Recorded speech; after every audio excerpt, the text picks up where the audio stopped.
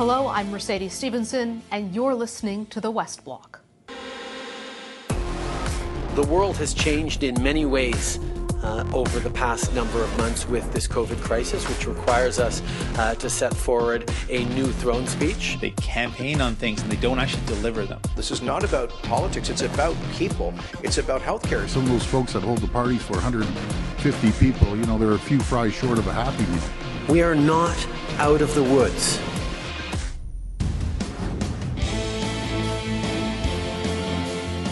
Hello and welcome to the West Block, coming to you today from a smoky Calgary. We're here with late-breaking developments from over the weekend and late Friday that Conservative leader Erin O'Toole has tested positive for COVID-19. The head of the Public Health Agency of Canada has also resigned. Concerns about long lines and a spreading pandemic. All of this just days ahead of the hotly anticipated throne speech that will set the government's agenda. Here to talk about that now is Minister Dominic LeBlanc. Thanks for joining us, Minister, and congratulations on your one-year anniversary from having your stem cell transplant. We're all so happy that you are able to join us healthy and well. Well, thank you, Mercedes. It's a privilege to be on your show, and I'm certainly glad to be here. Minister, Canadians across the country are worried about their health today. We have seen long lineups of people waiting to be tested, surging numbers. Dr. Theresa Tam saying there's concern that we could lose control and have a second wave of this pandemic. Ottawa already in that second wave of a pandemic. What is your government doing to make sure that you address the need for more testing, introduce things like rapid testing, and have the personal protective equipment that Canadians need? So I think that's an essential question that Canadians are understandably asking themselves. We're concerned, obviously, about the long lineups at various testing sites. That's why just this week, actually, we announced $19 billion of additional funding for provinces and territories. $4.3 billion of that money directly related to increased testing capacity. We want to get to 200,000 tests a day, the capacity for 200,000 tests a day. That's what the premiers agreed with us was the objective. And that's why we transferred, as I say, $4.3 billion just for that element alone.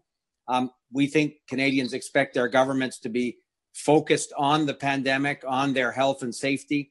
That's certainly what our government's focused on. And we'll continue to work collaboratively with public health authorities and the provinces to do whatever it takes to keep Canadians safe. With all due respect, Minister, I think a lot of Canadians are wondering why 7 months into the pandemic, it seems we still weren't prepared for the fall spike that everybody's been talking about. Well, I think, Mercedes, provincial governments, which obviously have the responsibility to organize testing sites, to organize the delivery of healthcare, have been telling us that the additional resources that we allocated, a total of almost $19 billion, as I said, but $11 billion of it directly related to the healthcare needs for the restart of the economy and of the return to school. These are all things we've been discussing with provinces and territories. And frankly, we've met their ask in terms of additional funding for public health imperatives like testing, contact tracing. So we'll continue to do whatever it takes, as I say, working with provinces and territories to ensure that capacity is adequate. You mentioned focusing on the immediate threat of the pandemic. You have the throne speech coming up this week on Wednesday. How much of that is going to now have to focus on the immediate emergency situation versus some of the big picture, longer term social programs you were looking at introducing and environmental legislation? So that's a very good question. We spent 2 days as a cabinet looking at exactly those questions this week. The first day was focused almost exclusively on the public health challenges, on what is necessary to continue to protect Canadians. That remains, Mercedes, our principal focus is what can the government of Canada do to support Canadians from a public health perspective and an economic perspective. The COVID-19 pandemic is clearly not over. So that has to be necessarily the most important focus of governments. It certainly is of our government. But our throne speech will talk about additional measures that the government's prepared to take to continue to work with provinces and territories on these issues. But we're also going to be talking about the economic recovery of the country, something that Canadians expect us also to be focused on. The economic shock to the country and around the world was unprecedented. So we have some very specific measures which will speak to the economic uncertainty that Canadians also expect their government to be focused on. Can you give us a hint on what those measures might look like?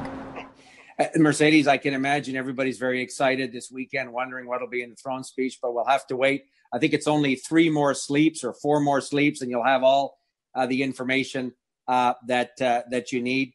But there won't be any surprises, Mercedes. We've been saying very clearly that the pandemic and the health and safety of Canadians is the priority. So people shouldn't be surprised that the government's focus will be squarely on that. But as I said, they also expect the government to focus on issues as important as climate change and a successful economic recovery. We'll be speaking to those issues as well in the throne speech. Conservative leader Erin O'Toole, who himself was just diagnosed with COVID-19 late on Friday evening, put out a readout of his discussion with Prime Minister Trudeau about what should be in the throne speech. And in that readout, Mr. O'Toole said that Mr. Trudeau talked about introducing new legislation on the CERB. Is your government going to be bringing in a second version of the CERB for this pandemic? Well, I think what we've said, Mercedes, from the beginning is that the economic security of Canadians is essential to ensuring the public health imperatives of people self-isolating, of people who aren't feeling well, not feeling the economic pressure to go to work, and therefore risk infecting others. The Prime Minister has been very clear that Canadians will be protected in terms of the income supports they need during the context of COVID-19. It's certainly not over. So you'll be seeing discussions in the throne speech about specific measures that will give them that income security, whether it's an employment insurance system that is obviously simpler and more inclusive to ensure that that's one way Canadians can be protected. We will take all of the measures necessary to provide that income support, because it's not only in the economic interest of the country, Mercedes, it's also a public health imperative. And jurisdictions that have done the best in coping with COVID-19 have had some of the most robust income security protection. So those will continue. Canadians need not worry that they will be without the replacement income they need because of the unprecedented economic downturn at a time when Canadians expect them to make safe and appropriate choices from a public health perspective.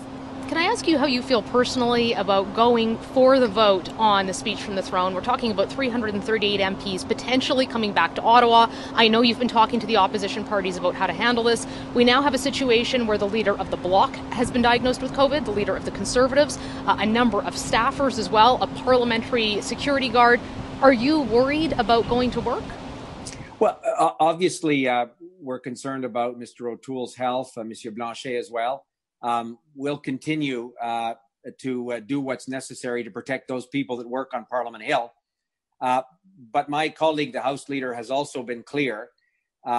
We will follow the public health guidelines in place in Ontario as appropriate. And the Speaker has also been clear that there are opportunities for remote voting, which will ensure that all members of Parliament can have their votes count. But we think it's unrealistic and unsafe to expect everybody to be sitting in the chamber, but we want to ensure that it can be safely and securely done remotely, and that's exactly what will happen. 4 premiers decided to come to Ottawa to ask for more money for healthcare. They basically threw themselves at the mercy of the federal government. They said, look, you can't redecorate the second floor of your house when there's cracks in the foundation. What's happened with COVID-19 has not only meant a crisis in healthcare for those who have COVID, but for those who are waiting for diagnosis and treatment and surgeries on a number of other illnesses. They're asking you to significantly increase funding to healthcare. Do you think that's a reasonable ask for them to make? The Prime Minister, Mercedes, has been clear that we'll be happy to talk to the provinces about the Canada Health Transfer, about the long-term importance of a safe and accessible, high-quality healthcare system. We share the Premier's concerns. So we're prepared to have that conversation.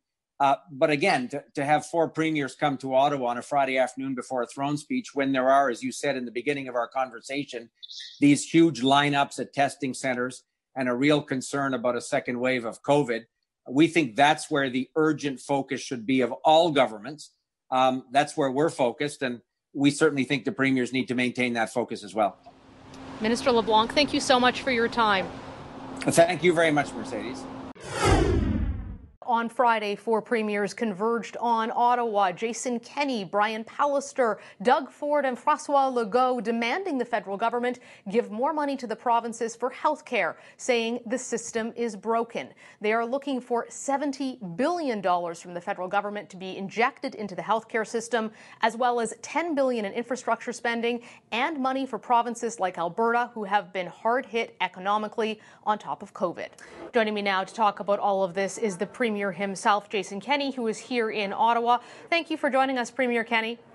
Thanks very much, Mercedes. You've come to Ottawa to ask the federal government to spend more money on health care as well as more money in fiscal stabilization funding for Alberta. Why do you believe you need that money? Well, I think healthcare speaks for itself. The provinces were supposed to get 50% of funding for healthcare from Ottawa when the program was created 5 decades ago. We're down to provinces paying 80% of the bill.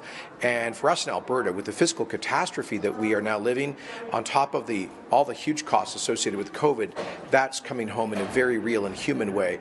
But as you know, Mercedes, we're also facing an economic crisis, a jobs crisis in Alberta, and have been for 5 years. Going through economic stagnation, the global COVID recession on top of the biggest collapse in oil prices in history has hit us especially hard. And the human consequences of that are enormous, which is why we are demanding fiscal fairness. Albertans have been very good to the rest of Canada, paying over $600 billion net to the rest of the Federation over the past 5 decades, even $20 billion a year annual contributions during recent tough times. But the federal government has capped something called the Fiscal Stabilization Program arbitrarily. It's supposed to be there for provinces like Alberta. When we are in a big economic downturn, we need that now. What we're asking, and we've got the support of all 13 provinces and territories for that fairness. It would represent about $6 billion for Alberta to put to work in both our health system and in job-creating programs. Dominic LeBlanc essentially said in a press conference on Friday that he didn't understand why you and Premier Pallister, Premier Legault, Premier Ford came to Ottawa in person to make this ask. He said this has been an ongoing conversation that he's already told the premiers. This was something you would talk about as the fall went on. It kind of felt like he was saying it might be a political stunt. So why did you come to Ottawa if these conversations are already underway? Because this is so important. We had to find a way to highlight these desperate needs in our country for our people. This is not about politics. It's about people. It's about healthcare. It's about jobs. And, the premiers do come together to meet usually twice a year. We were supposed to meet this week in Quebec City, but that couldn't happen because a lot of the Atlantic premiers can't travel with their bubble down there. So we decided instead, those of us who could attend, to be here in Ottawa to underscore the unanimity of all provinces and territories on these questions about a fair distribution of healthcare costs, particularly during this healthcare crisis, and fiscal fairness, particularly for the resource-producing provinces like Alberta, Newfoundland, and Saskatchewan. As we have contributed so much to the rest of the country, now is our hour of need, and Albertans have had Canada's back for decades. We need to see Canada have Alberta's back right now, and that's what this statement represents from premiers right across the country. There were 4 of us here for logistical reasons, but we speak for all 13. We'd heard here at Global News that initially the government was looking at up to $100 billion in green spending in the throne speech. That's been knocked way back because of the climbing numbers with the pandemic. But there's still talk of a green recovery. Does it concern you that Alberta will be left out of that? Well, I think this is one of the reasons that premiers decided to come to Ottawa, because we started to hear these trial balloons from Ottawa in the last 2 or 3 weeks about all sorts of ideological shiny objects about spending money on things not related to healthcare or jobs. And we're here to say that Canadians want governments at all levels and all parties to be focused on protecting both lives and livelihoods. If there are parties or governments that want to pursue their ideological concerns at some point in the future, they can do that and be accountable to the voters. But in this COVID year, in the largest economic contraction in 9 decades, surely we can all agree that we should be single-mindedly focused on the public health urgency and the economic crisis that's in front of us. That's the message being sent by Canada's premiers today. I know that you got along very well with Chrystia Freeland. Do you feel that Dominic LeBlanc is hearing the province's concerns in the same way? Yes, very much so. And Dominic and I have known each other for many years, have a great relationship. He came all the way out to Edmonton to spend several hours listening to Alberta's perspective, and I trust he's taking those back to the federal cabinet table. But he is just one minister.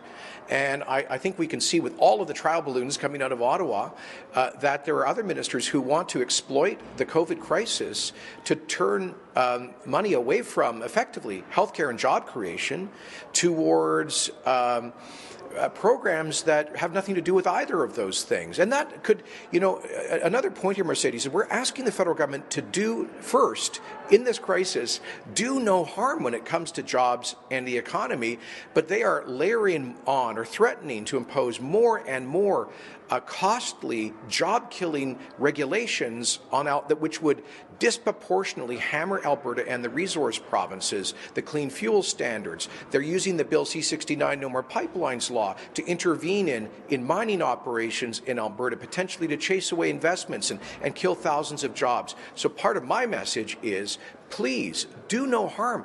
Get to the people at Environment Canada and some in the federal cabinet, please get Ottawa's foot off the throat of our economy. Allow us to recover. If we want to talk about continued environmental progress, we're happy to, but let's put first things first, and those are health and jobs. Premier Jason Kenney, thank you for your time. Thank you, Mercedes. In this minority parliament, a lot resides on the importance of collaboration with the opposition. On Friday, Prime Minister Justin Trudeau talked to party leaders about their priorities for the upcoming parliamentary session. NDP leader Jagmeet Singh said that he would push the Prime Minister on the government's plan to reduce the CERB. He joins me now to talk about his priorities and that conversation with the Prime Minister. How did it go, Mr. Singh? Did he seem open to your priorities? Well, the Prime Minister was willing to listen, and I laid out my concerns. And one of the biggest concerns I have is that the Prime Minister, on one hand, is going to put forward a throne speech that purportedly will talk about benefits to people. But on the other hand, right now, not in a distant future, but right now, the Liberal government's proposal will cut the help that Canadians receive. Those who can't go back to work, those who don't have a job to go back to, they are going to see less help. And that, to me, is wrong, particularly given the second wave, which seems imminent. We need to make sure there's help for Canadians when they can't go to work. And those Canadians who are unable to return to work need to know that there's help there for them. He listened to you, but did he make any commitments on that? There's no commitment so far. I made it very clear, though, for me, that the throne speech and just giving words is not good enough. We need to see some action. And one concrete thing that the Prime Minister can do right now is, while he's presenting the throne speech, there's a concrete opportunity that with that legislation that's right now going to be proposed alongside the throne speech, the Prime Minister can do the right thing, which is not to cut the help that Canadians need. Those who can't go back to work still need to be able to support their families, put food on the table.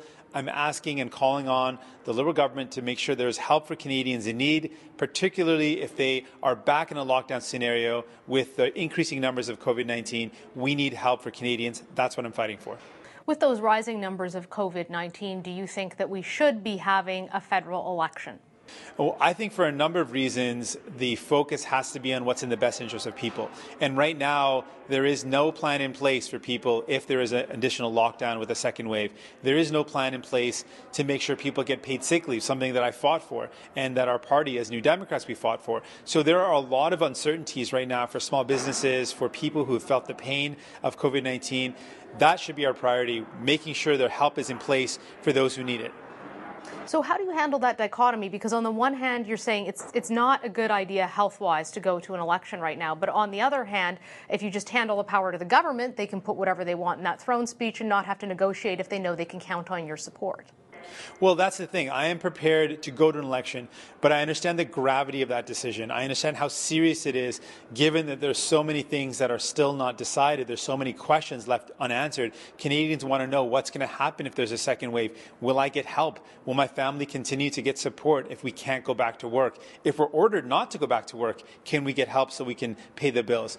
Because those questions are so pressing, I understand the gravity of going to an election. I am prepared, though, if the Prime Minister and the Liberal government government aren't ready to deliver what Canadians need, if they're going to get caught up in scandal helping themselves instead of people, then I'm more than ready to fight an election. But I understand it's a very serious decision, and it is not my goal to tear down government. My goal is to force Parliament to work for people.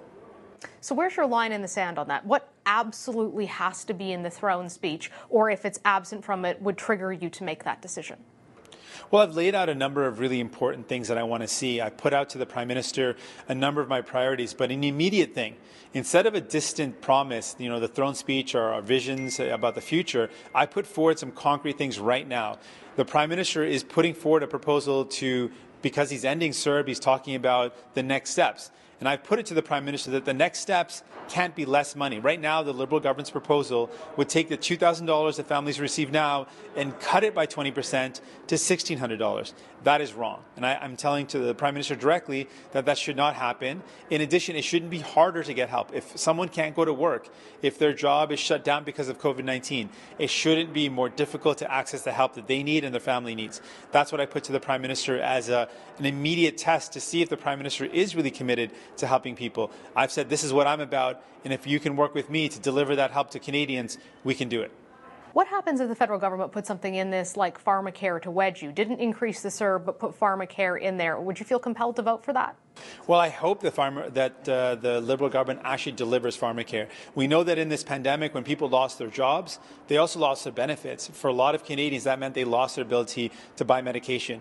And if you think about it, in a pandemic, when people are worried about getting sick, the fact that millions of Canadians before who had no coverage and now those who lost their coverage couldn't afford the medication they needed to stay healthy, to me is a serious problem. So we absolutely need to see a universal, publicly delivered pharmacare for all, something that New Democrats have fought for and will continue to push for. Mr. Singh, thank you so much for joining us. Thank you very much, Ms. Stevenson.